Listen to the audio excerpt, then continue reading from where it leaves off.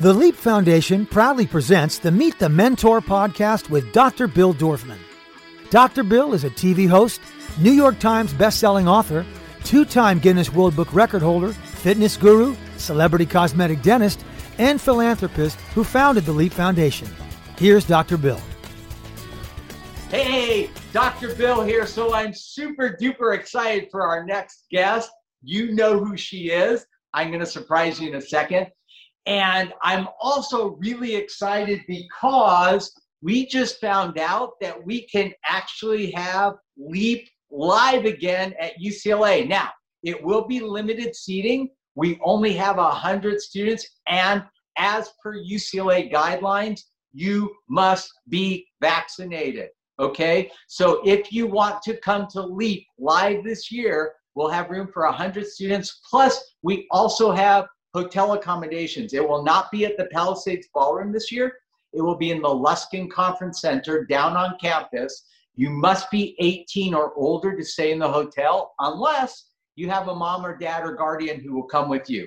And then you can do that. The hotel rooms are about $200 a night. So I'm super excited. We've got great speakers confirmed. Our next speaker, Ali, said she would speak. I'm excited about that. Paula Abdul's coming back. I have Anthony and Stella Hopkins coming. Anthony Hopkins just won his second Academy Award, and we're going to talk all about that. And it's just going to be an amazing experience. Plus, we get to go outside again and like be around each other. So this is a super duper exciting Leap. Why do we do these Meet the Mentors? Well, we've interviewed all these great people. Michael Strahan, Usher, Paula Abdul, Kathy Bates, on and on. Mark Wahlberg, Anthony Hopkins, Eva Longoria. And all of this great information that we're getting, it's just too valuable to kind of sit in a crypt. So we started this Meet the Mentor podcast. Believe it or not, we are number 1 in Yemen, number 2 in Iceland, of all places, number 3 in Finland, tracking in Vietnam. And I just found out from our hosts that we are in the top 2% of all podcasts worldwide. So without further ado, I would like to introduce you to an amazing woman. I've known of her for a long time. I drive by her establishment like every day. And it's so exciting to be able to hear her story. Let me tell you about Ali Webb. She is a New York Times bestselling author, co-founder of Drybar and Squeeze. After spending 15 years as a professional hairstylist, Webb left the hair industry in 2005 to start a family. But after being a stay-at-home mom for 5 years, she then decided to find a way to continue pursuing the creative side of hairstyling at a new mom pace. In 2010, she opened the first Drybar in Brentwood, California. 10 years later, and over 150 plus locations later across the US, Webb's Drybar has exploded into a nationally recognized and highly sought after brand. Webb diversified the Dry brand by creating a line of products and tools sold at popular retailers such as Nordstrom, Sephora, and Ultra. Recently selling this product division to Helen of Troy for $255 million. Webb also co-hosts a popular podcast called Raising the Bar, great name, and she does that with her partner and executive coach, Adrienne Kohler. In 2019, Webb opened doors to her next business venture called Squeeze. It's an innovative massage concept that lets you book and pay online. And most recently, Webb joined forces with Meredith Quill to build yet another new brand, now known as Beckett and Quill. Both ladies share the passion for beauty, affordable luxury, and ones that won't break the bank. Ali, thank you so much for joining us today. I'm super excited to talk to you. Thanks, I don't know if you know anything about me, but I invented Zoom. You invented Zoom? Zoom, tooth whitening. they like the name so much that they now use it for the video conferencing. But I kind of have a feel that you and I went through a lot of the same things. I mean, you knew the hair industry. I knew dentistry. How did you make that transition from just being, say, a stylist to actually owning several locations and learning kind of all the business behind, doing a big company like yours? Well, my parents were entrepreneurs, so I grew up in that environment. So I was exposed to entrepreneurship, someone running their own business from the time I was like a little kid. And I worked in my parents' stores growing up, as well as my older brother, Michael, who is my business partner in Drybar. And so it was just kind of in my DNA, in terms like of running a business, or more of like just having good instincts on customer service and experience and all of that I picked up so much from watching my parents all those years, but in terms of like running a business that turned into the big business that Drybar did, like I didn't really know much about that. And my brother was definitely more the business side of things. He had a more kind of flushed out business acumen than I did. But there were still a lot of things that he had to learn, and we're kind of living proof of like learning on the job and learning as you go. And, once we launched Drybar, the first location in 2010, we knew we were onto something really amazing, and then it was like, how fast do we want to build this thing and how are we going to do it? And, we really sought a lot of counsel from a lot of different people. My brother really had the great insight to know like, hey, like, we don't know how to grow and scale a business of this size. We need to get other people on board with us, which, didn't mean we were stepping aside, but more that we were going to bring in people to partner with us, which I think is like, one of my best pieces of advice to anybody growing a business is like, bring in the people who complement you, the people who have, skills that you don't. And, growing and scaling a business, even when we got to like 4 or 5 stores, from doing payroll and HR and all the things that needed to be done, it wasn't like my strength. I was figuring all that stuff out, and I enjoyed figuring it out, but I recognized, and so did Michael, that very quickly we needed to bring in other people who knew how to do the things that we could fumble and figure out, but weren't really good at. And so, we could build a better company if we brought on more people. So, I would say over the last 10 years or 11 years, we did that, little by little. We built a big team around us of people who had experience in places that we didn't. And that is a part of, our growth and our success. I think that's so important. So let's go back to the beginning, because we kind of jumped into it. Mm-hmm. How did you come up with the whole idea of Drybar? I mean, like, really, like a place where you just go and get your hair blown out? Like, why? Well, just like any great idea, there's that famous quote, like, what is it? Necessity is the invention of, what I'm trying to say. I'm fumbling this quote, but basically, personal necessity is, what really drives people. It's like, what if there's something that doesn't exist that I wish did? And for me, I have naturally curly hair. I grew up in South Florida where the air is so wet and humid outside, and my hair was crazy and frizzy, and I didn't know how to like manage and tame it. And, it was just this thing that bothered me really my whole childhood. And my mom wasn't a hairstylist, but I used to beg her to blow out my hair. And I couldn't articulate it back then, but I felt more put together when my hair looked, as I thought, better. I was like I would look at girls on TV and in magazines, and I'd be like, how do they get their hair to look like that? This is what my hair looks like. And so, so began this like kind of lifelong obsession with hair, and so fast forward to high school, and, when all my friends were going to college and they all knew what they wanted to do with their lives and they had majors. And I remember thinking like, how do they know? Like, I don't really know what I want to do. And my parents, like I said, were entrepreneurs and had clothing stores, and I loved fashion and I thought I would do that. So I moved to New York City. I became, I worked in some of the biggest like fashion houses, and I did that for a while. And then my brother, who's Michael, who I mentioned, he and I moved back to South Florida, opened up a couple of Nicole Miller boutiques. We were running that business, and I was all of like 20 when that was going on, so I never went to like traditional college. And I found myself at the ripe old age of 20, 21, running 2 retail operations in the clothing business, which is what my parents did. And I was like, this is not it for me. And so, it was at that point where I came to this crossroads again, where I was still pretty young, and I was like, what am I going to do with my life? And the thing that kind of kept coming up in the back of my mind was like, I really love hair and I really want to do hair.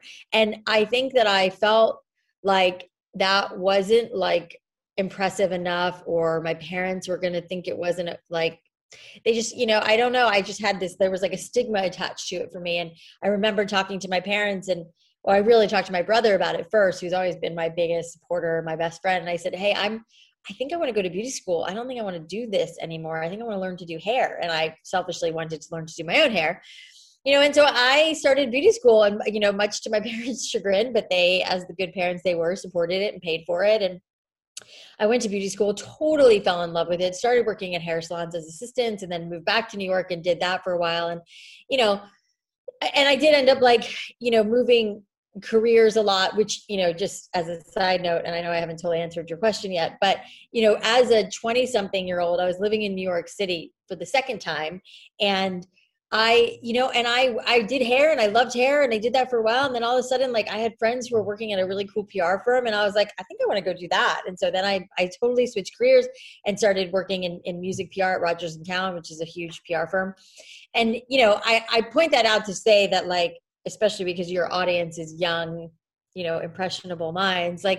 I really so firmly believe, and I'll get to the rest of the story, but I believe that all of those pit stops and all of those different jobs and all that stuff that I did so uniquely prepared me for who I ultimately became, what I ultimately did, which I think is important, because I think there's most of the kids I knew were, kind of going down the same path. They were in college for 4 years, and then they were going to come out and do this job. And that, it was a much more narrow path, where my path was crazy. And I took all these different jobs, and I did all these different things that, when I worked at Rodgers & Cowan, the PR firm, I sat at a desk, and it was the first time in my life I'd sat at a desk, and I was in a cubicle, and I had to learn how to write emails and and write press releases. And it was my professionalism skills really got honed in that job, which I didn't think was happening, or I wasn't trying to do that then. It was just another stepping stone that would prove to be really important. So anyways, fast forward to living in New York. I had stopped doing hair temporarily. I was working in PR. I met my now ex-husband then in New York, and we moved. I had lived in New York now for 10 years in the city, and I wanted to move where it was warmer. And so we moved to LA and had two babies who are now 14 and 16. And, I became a stay-at-home mom, and I thought I had hit the jackpot with that. I loved the idea that I didn't have to work, until I realized how much work 2 children are. And I, was just a stay-at-home mom, and I got very anxious to get out and do something for myself again. I got fidgety and needed something that was, fulfilling to me. So because I'd had all this background in doing hair, I decided to start a mobile blowout business, which was basically me hitting up all my mommy friends and saying hey, I'm a longtime hairstylist, and I'd love to come over while your babies are sleeping, and I'll do your blowout for $40 is what I charged. And while this is probably foreign to you, to go to someone's house is upwards of $150 to $200. It's a luxury kind of service. And not to mention, hair salons at that time were charging the same kind of pricing, because the stylists preferred to do a cut and color in that hour versus a blowout. So there wasn't really an option for women. They were, women like me who have naturally curly hair would figure it out, and they'd go to the Fantastic Sam's or a discount chain, or their hairstylist would do their blowouts. But I knew that especially because I'd learned it just from all the years of doing hair, but in operating my mobile business, I knew women loved the way that they felt when they had their hair blown out and their hair looked good, And so I really, really, really learned that when I was operating my mobile business, which is called Straight at Home. And that business got so busy so fast that I got to a point where I came to this crossroads of do I expand this mobily and bring other stylists to Were you the only one doing this? Yeah, it was just me. It was just you. Me.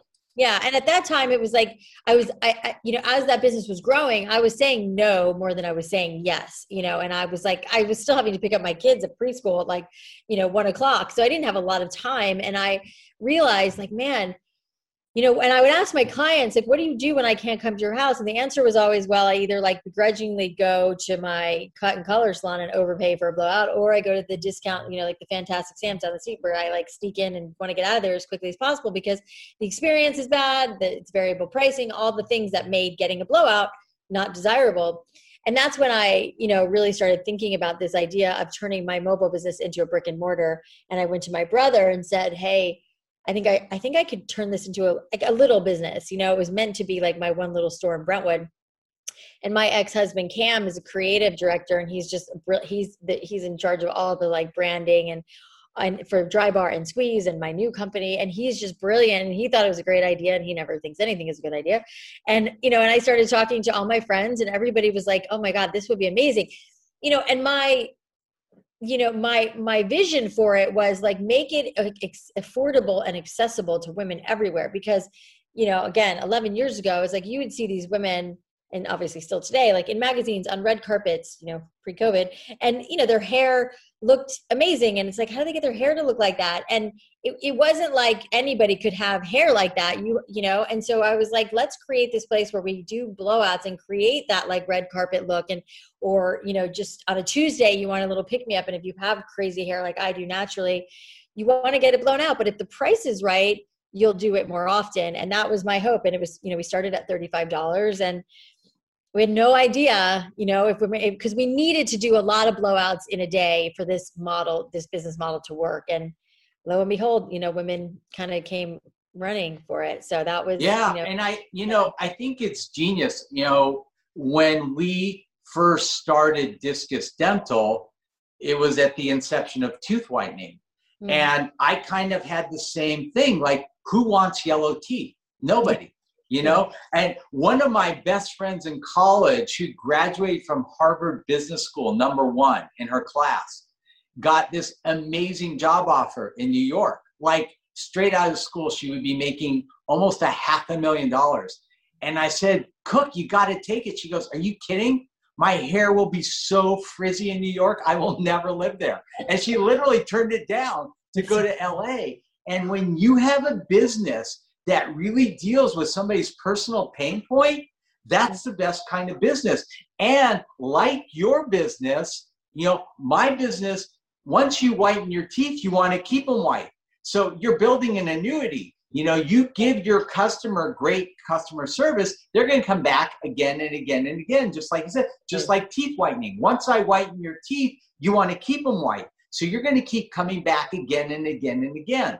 So you kind of, started by being in an entrepreneurial family, working in different businesses, seeing how different businesses, finding your passion, which was hair, and then saying, okay, what can I do in the hair space? So you open your first, place in Brentwood, and, obviously that explodes, and then you start to scale, and that offers a whole new challenge because, running one store is one thing, running 2 stores is another thing, running 3, 4, 5, 150 stores. There were a lot of skills that you needed to acquire. And I know you said you hired great people, but, I went back to school. So I was treating patients all day and then taking night classes at UCLA Extension in business, because dental school only teaches you how to drill on teeth. It doesn't teach you how to run a business. Where did you learn how to scale and run all these different store locations? Well, I think it was like part instinct. And running the stores wasn't hard for me. It's a hard job, but I think because I had the background of, watching my parents run a business. And also when my first hair job was assisting a really great hairstylist who owned a salon. And I, again, wasn't paying attention, but, he would be dealing with issues from clients and the stylist and just running the shop. And I learned so much about that. So I had this background of running a hair salon that I didn't even really know that I had.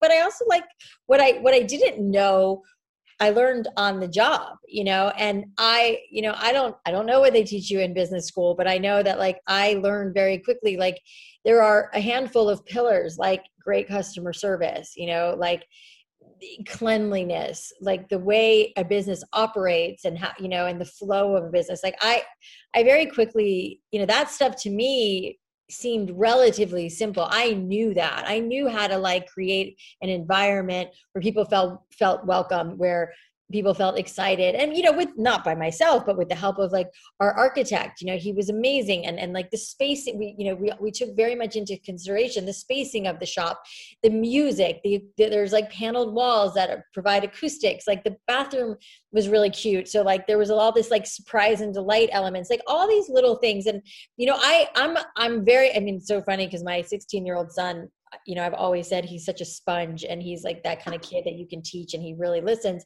And, you know, I think he largely gets that from me because I'm like that. Like I really pay attention in all the different atmospheres in my life. And that, you know, I think all of those years of watching other people, working for other people, paying attention, you know, some consciously, some subconsciously, of how to like treat, you know, people right. And that was also having, you know, been obviously an employee of so many people that I knew. You know that, what like, you were doing, Allie? You weren't creating a place to get your hair blown out.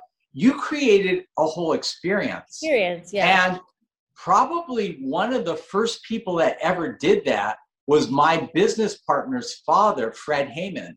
My business partner at Discus was Robert Heyman. Fred Heyman literally created Beverly Hills. His store, Fred Heyman, was Giorgio Cosmetics, 273. He created the whole experience of shopping. He was the first place in Beverly Hills. He had a pool table. He had a bar. Patients, you know, people, I say patients because people would come in and they would serve them drinks. And, you know, he would take the men aside and say, hey, listen, you know, give me a list of gifts that your wife would like, and we'll keep it in a Rolodex. And then on her birthday, you just call us up and we'll send it to the house. And so, you know, I love that you looked at all these elements. Well, I mean, it was also that, you know, when I, like, as I mentioned, my parents had a clothing store called Flips, and it was like older ladies clothing, like muumuus, like that kind of thing. And they were little old ladies that would get trolleyed in. And this was in Delray Beach, Florida, where everybody goes to retire.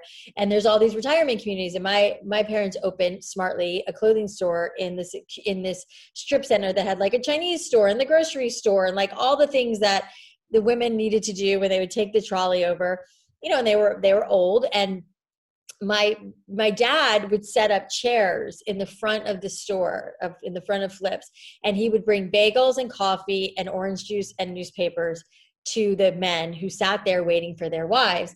You know, obviously it was brilliant because he knew that if they were happy and content, they would not like bitch at their wives for shopping and taking too much time and spending too much money and blah, blah, blah. They were very content. They were sitting there having coffee, they were reading the paper, and they were chill. And it was, again, you know, I witnessed that. I worked in those stores. I saw those little old men waiting for their little wives. And it was, you know, it was like, I remember people joking around that my dad was like the mayor of the shopping center because everybody knew him. And it was really like the heyday for my parents. And I remember that, but that was like buried in my subconscious, you know, and it's like, but that is what we did at Drybar. And I'll tell you, when we were starting Drybar, I wasn't like, okay, I want to create an experience around blowouts. It wasn't like that. All of this stuff just came naturally to me. Like I knew I wanted flat screen TVs that showed like old movies, like, you know, Devil Wears Prada and, you know, Sex and the City and stuff like that women really love, you know, and I put subtitles on the screen so you could read it and you would end up, you know, catching something you hadn't. And my brother had an idea to put iPhone chargers at every station because our iPhones die so fast. It was like all of these things that got created out of like what we just wish existed, which is, again, like the best piece of advice that I can ever give to people is like, create something that doesn't exist. Like it sounds like what you did, and, you know, and your friend with the store. It's like, if you, and I tell people that all the time. I think my best advice always to people is like, you don't have to reinvent the wheel. We didn't obviously invent blowouts. We didn't invent massages, but creating something that you wish existed within that space is kind of what I did. And really, like, there was no plan. It was like, I kind of stumbled into that. You know, I was like, I just want to create a place that I would like to go to. And there isn't one in the world. So I'm going to do it. And I did it. And I leveraged every resource I had to do it. And it worked. What would you say were the key elements that you brought into the business? Like if I were a student and I were in school right now and I was thinking, okay, I love what Ali did and I want to go and do something in the cosmetic or the hair space or the what kinds of classes should I take or what kind of seminar should I go to? Or is there anything that you would say, because most of the students that are watching this are still in high school and college, like how would you prepare yourself best to go and be an entrepreneur like this?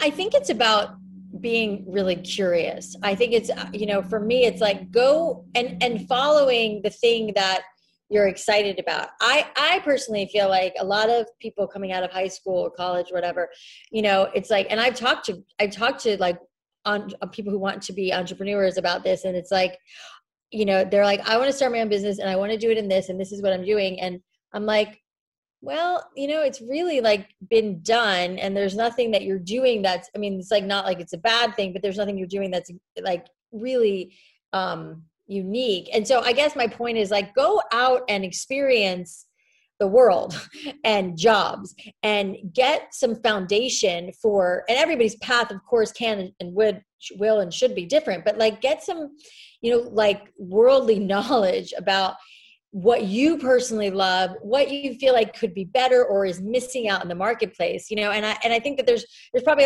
a lot of different ways to do that. I mean, my path was like going and working in a lot of different places and learning a lot about customer service and life and just by the jobs that I was doing. And again, I can only share my experience, but for me, it was like following and jumping around, which is like kind of, looked down upon. It's like, oh, Ali has a new job and Ali's doing this now. And it's like, I remember my family giving me kind of a hard time about that. It's like, what's Ali going to do with her life? And, and it's just like, you seem like kind of a fuck up when you're a 20-year-old and you're jumping around a lot. But really, I think that is exactly what you should be doing because are there entrepreneurial classes and things that you can take? Like, of course, I'm sure that wasn't my path, but that also wasn't really available to me when I was younger. But I think they're like getting out there in the world and seeing things and discovering, if you stay on the path of the things that you like and you keep kind of following that, I think you end up where you should be. And, I'm also a big believer that everything happens for a reason and the way it should. It's like if you keep kind of following what lights you up and gets you out of bed in the morning and you're excited about doing, it will eventually lead you to the thing that you're ultimately meant to do. But what I really love? I love that you saw this pain, that you created this industry, but then you did something even smarter. And you started not just scaling by building more locations, but now you have products. So it's like, okay, now that, you come into the, dry bar and you get your hair done, you want to take that experience home. So you need this and you need this and you need this. You built that up and then sold it for $225 million. I mean, that's genius, and I think that, when kids come to Leap, I always tell them if there's only two things that I want like to just get into your head and have stay there. Number one, don't wait for opportunities in life, make them. If I meet another millennial who tells me they're waiting for the universe to show them something, I just want to scream. The universe is busy, okay? You need to make stuff happen. And number two, when you do get an opportunity, don't take it, master it. And there's a big difference.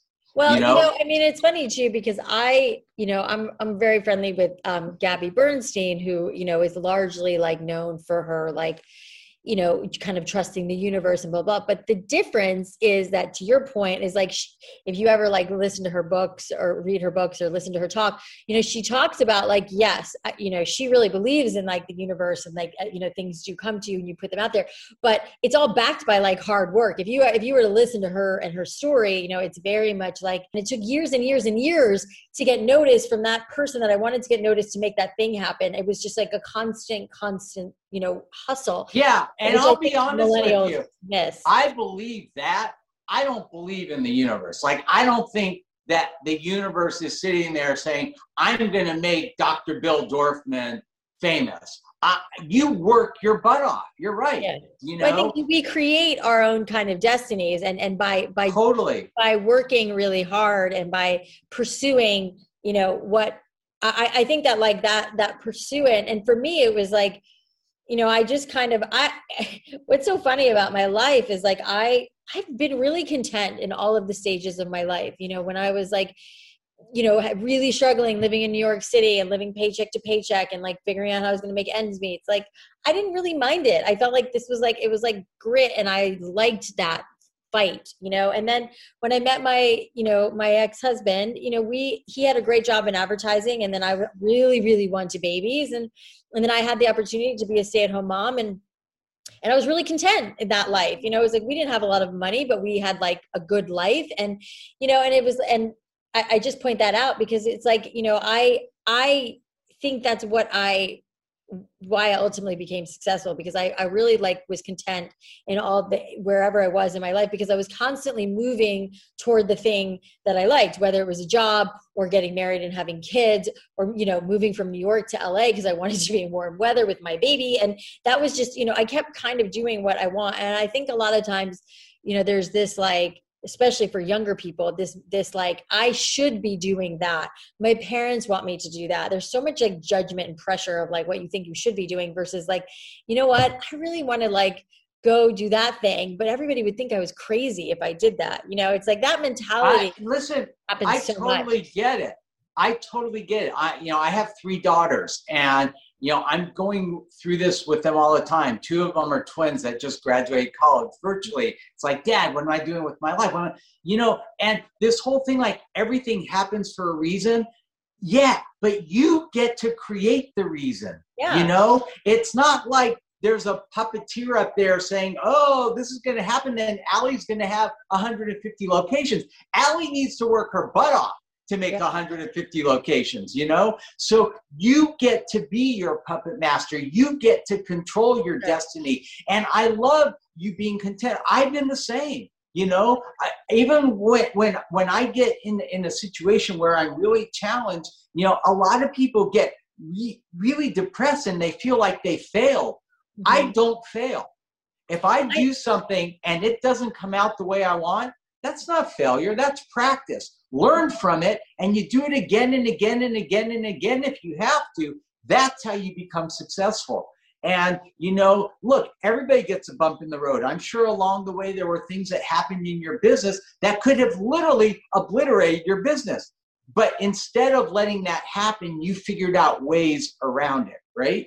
Yeah, I mean, totally. And even more, you know, present right now, you know, it's like, obviously like Drybar is really successful, and it's been an amazing journey, life-changing journey for me. And I'm incredibly proud of what, you know, we've built and all the jobs we've created, and just, you know, the way we've impacted women's lives. And there's so many things I'm grateful for, you know, and that to some degree, that chapter of my life is kind of over. You know, I'm still involved in Drybar on some level, but not nearly the way I used to be. And, you know, now I'm doing other things like Squeeze, which is, you know, our massage concept, and also like starting a jewelry line, which, you know, to your point, I don't know if it's going to like, you know, there's obviously, I think other people think like, oh, that will be really successful because like anything you do will be really successful. I'm like, I don't know, it might not be, and I don't really care if it is or if it's not. Like, I mean, I want it to be, but it's not, to your point, it's like, if it doesn't end up being like a huge thing, like it's something that I personally really enjoy doing, and that's the only reason I'm doing it, which was the only reason I went to beauty school, and the only reason I started Drybar. I really loved it. I loved that business. I loved building that business.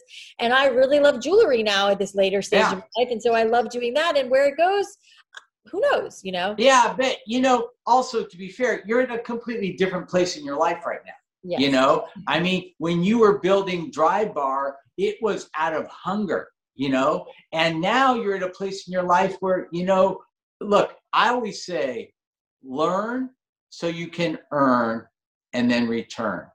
You know, I'm at a place in my life. I grew up super poor, you know, and, you know, dentistry has exceeded every expectation I ever had, from, you know, being a New York Times bestselling author to creating Zoom to all these things that happen. And I'm at a point in my life now where I love giving back, just like you. You know, you speak to students all over the world. I love that about you, and I'm super excited to have you come speak at LEAP. And, you know, and I hope that your jewelry line is really successful. I'm sure it will be. But you know what? It's fun to just be able to do stuff because you love to do it. Yeah. Yeah. And, you know, obviously I'm in a different place than, you know, I have the, sorry, that's my dog. The joys of working from home. You know, I'm at a point in my life. Sorry. Don't worry about it. Okay. Yeah, I mean, I'm at a point in my life where I'm lucky enough to be able to do what I want to do, you know, without, you're right, that like deep hunger of like, you know, building and growing something. You know, it's like I've built this big business, we've sold it for the most part. You know, I've started other businesses, but more like at advisory level. So now what gets me up in the morning? What's, and I am in the process of figuring that out again. And I'm 46 years old. So it's like, it's always moving. That's kind of always a moving target. But like, I think that's what, you know, keeps us like alive, is like that vitality of like, let's figure out now what I love. You know, it's not building a blow dry business anymore. I've done that, you know, and now I'm, you know, figuring out what's next. And I think we do that at every age. Yeah. Allie, thank you so much. You are amazing. I love your energy. I love your enthusiasm. I love everything about your business. I've read about it for years, and I feel like it's such an honor to finally get to meet you. And I really hope that we can get you to come speak at LEAP. And if your 14 and 16-year-olds want to come, we'll figure that out too. I love it. Yeah. All thank right. you so much. So for more information on LEAP, please go to www.leapfoundation.com. You can sign up now. You can come virtually. You can come in person. We're super excited. Dr. Bill, over and out.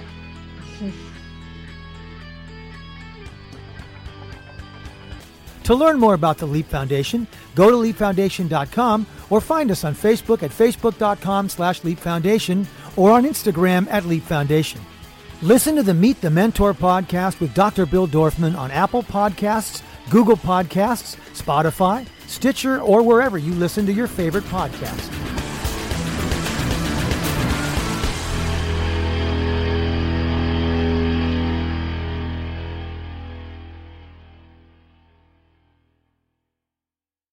This podcast is a part of the C-Suite Radio Network. For more top business podcasts, visit c-suiteradio.com.